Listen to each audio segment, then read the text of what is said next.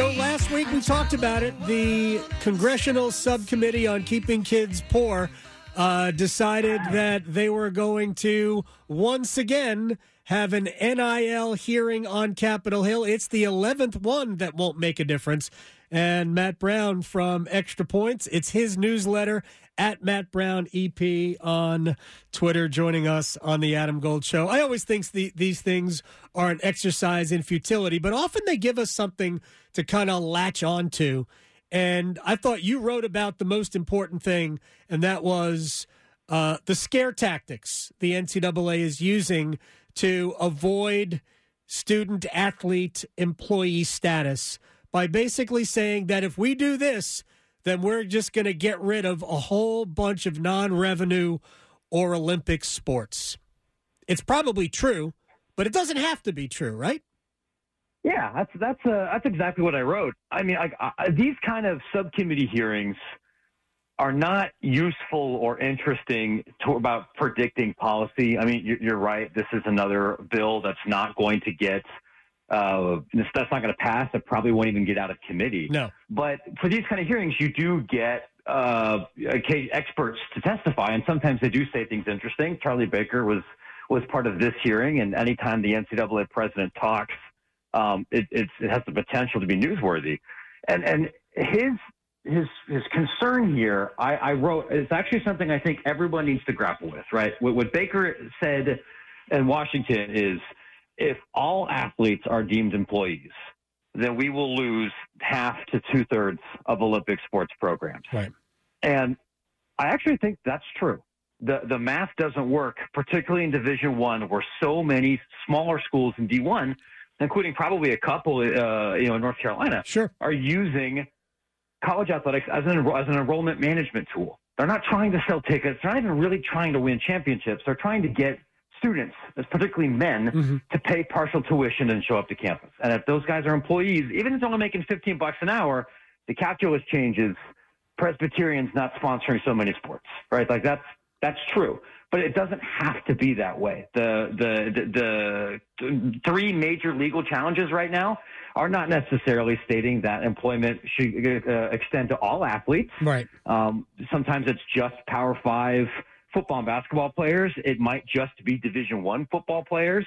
That's open for interpretation. And it's also, even if they do, there's lots of other ways to potentially fund Olympic sports or to keep costs down. And those aren't the things that the NCAA or other lawmakers are really talking about. If we lose half of Olympic sports in the next 3 years, which I'll tell everybody, like, that's a real possibility. That's not complete fear-mongering. If that happens, it's due to a lack of imagination. A bunch of other people screwed up to get us to that point.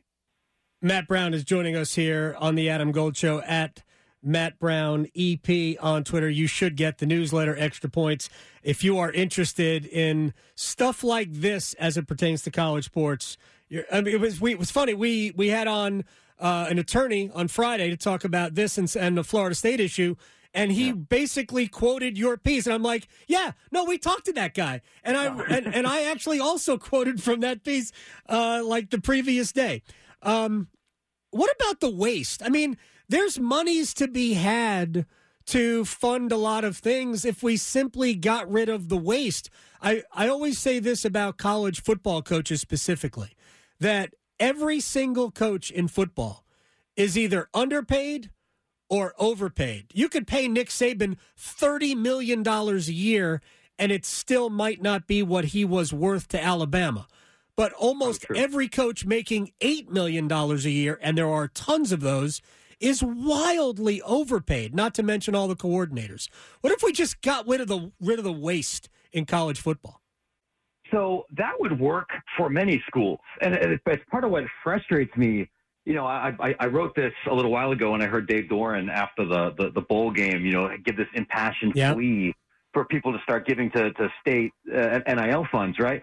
If you are a typical P5 football program right now, and you want to be, maybe not win a national championship, but you want to be competitive for a playoff bid or a conference title, your NIL payroll for athletes is going to be somewhere between like $5 and $9 million a year.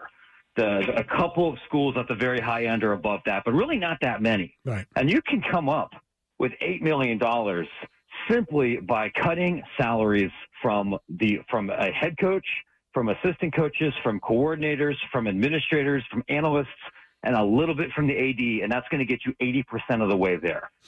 There's no reason for a good but not elite college football offensive coordinator to make substantially more money than his NFL counterpart does. You only do that. But so that works for the states and the UNCs and for Duke and for 40 other schools. But then what about Campbell? Right. Or then what about even ECU? We could cut football coach, salaries by 50% across ECU. And that alone is not going to come up with the money to pay for salaries and payroll taxes and Social Security and these other things across their whole athletes. And when you get even lower than that, the math just doesn't work. I'm sure you know this. Maybe your listeners don't. But, if we get a little bit farther down the line to, the low majors, you and I are making more money than some of those coaches are. And I don't know about you, but, media is not the place you go to get rich. No. At some point, it's we can't cut any more money from the person making $54,000 a year who's already working 70 hours a week. Right. That's where things get complicated. Matt Brown is here with us to talk about the NCAA scaring, really scaring fans into thinking that all of these sports are going to go away. And I agree, they likely will, because that's what they're going to do, because it's the easiest thing for them. But I have so many questions, and I know we don't have a ton of time. But a good friend of mine who did not grow up here, who grew up in the United Kingdom, lived in my cul-de-sac when I lived in a cul-de-sac, said to me, why do your sports, why do colleges have major sports? We don't have that. It's foreign to people who are not from the United States that we have colleges that are essentially the feeder systems for professional sports when they grow up, where it's all the club teams and academies, whether it's football or basketball or whatever the sports are. They're not used to those being attached to major universities. Isn't there a better way to do this? Yeah, the reason it happened that way in America is kind of an accident of history. And you're right. Nobody else in the world does this. Even the handful of countries that have college football or have college sports, like Canada and Japan and some places in Mexico, none of them are being used for elite sport development. And I think that the biggest difference, and the thing that we need to grapple with in the United States, isn't how do we train people to play in the NFL or the NBA without college sports? Because the NFL and the NBA can figure those things out. And there's already, between it, whether European leagues or the G League or starting up other clubs, that's not a major issue. The bigger concern is, how do we train Olympic caliber swimmers? Because right now in the U.S., our ability to build an Olympic feeder system that's used not just by the United States, but by countries all over the world is delegated to our universities. The treatment and the facilities and the coaching and experience that you will get at the University of North Carolina is going to be better than what a lot of people in developed countries will get from their, elite sport development in Germany or in Belgium or in somewhere else. What most industrialized countries do, like the UK, like Brazil, where most of my family is from, like lots of other places in Western Europe and South America, is literally the federal government pays for that. Yeah. And sometimes it's the military. Sometimes it's part of they have a minister of sport, and you have national academies for these things. Or our equivalent of USA basketball is a literal part of the U.S. government, and it sets those things out. We don't have to do that because we got Stanford and UNC to do it. And they're able to do it because of football money. And if we take that money away, then I think as a country we have to decide, do we care enough about winning gold medals to fund for something different? And if we don't, okay, that's a decision this country can make, and we'll finish ninth, and that's fine. But if we care about this, somebody's got to pay for it. And the way that almost everybody else does it is with the government. I don't think we can get Microsoft and General Mills and, Kickstarter, to pay for us beating Russia and China in the Olympics if we move towards this system. All right, final thing, and I was curious about this. How is it, without great media contracts and wild amounts of money coming into the athletic department coffers, can Harvard afford 30 sports, Penn 25 sports, Princeton 28 sports. How can the Ivy League have so many sponsored sports, but Charlie Baker is saying we're going to lose, I don't know, 50 to 75%? Yeah, the Ivy League's this kind of funny thing, right? Like I've made this joke before that like most other universities have NIL collectives to go, support, to get their alumni together to support something.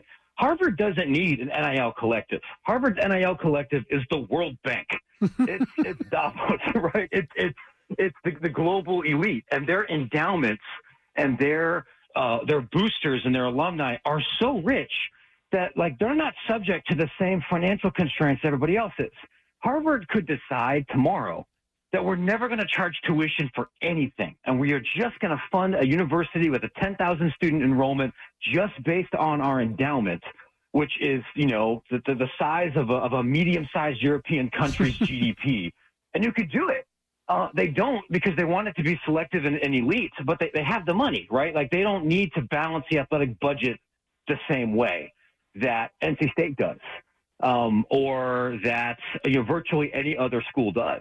And even some of those sports, like it's the same thing. It's a way to help with tuition money.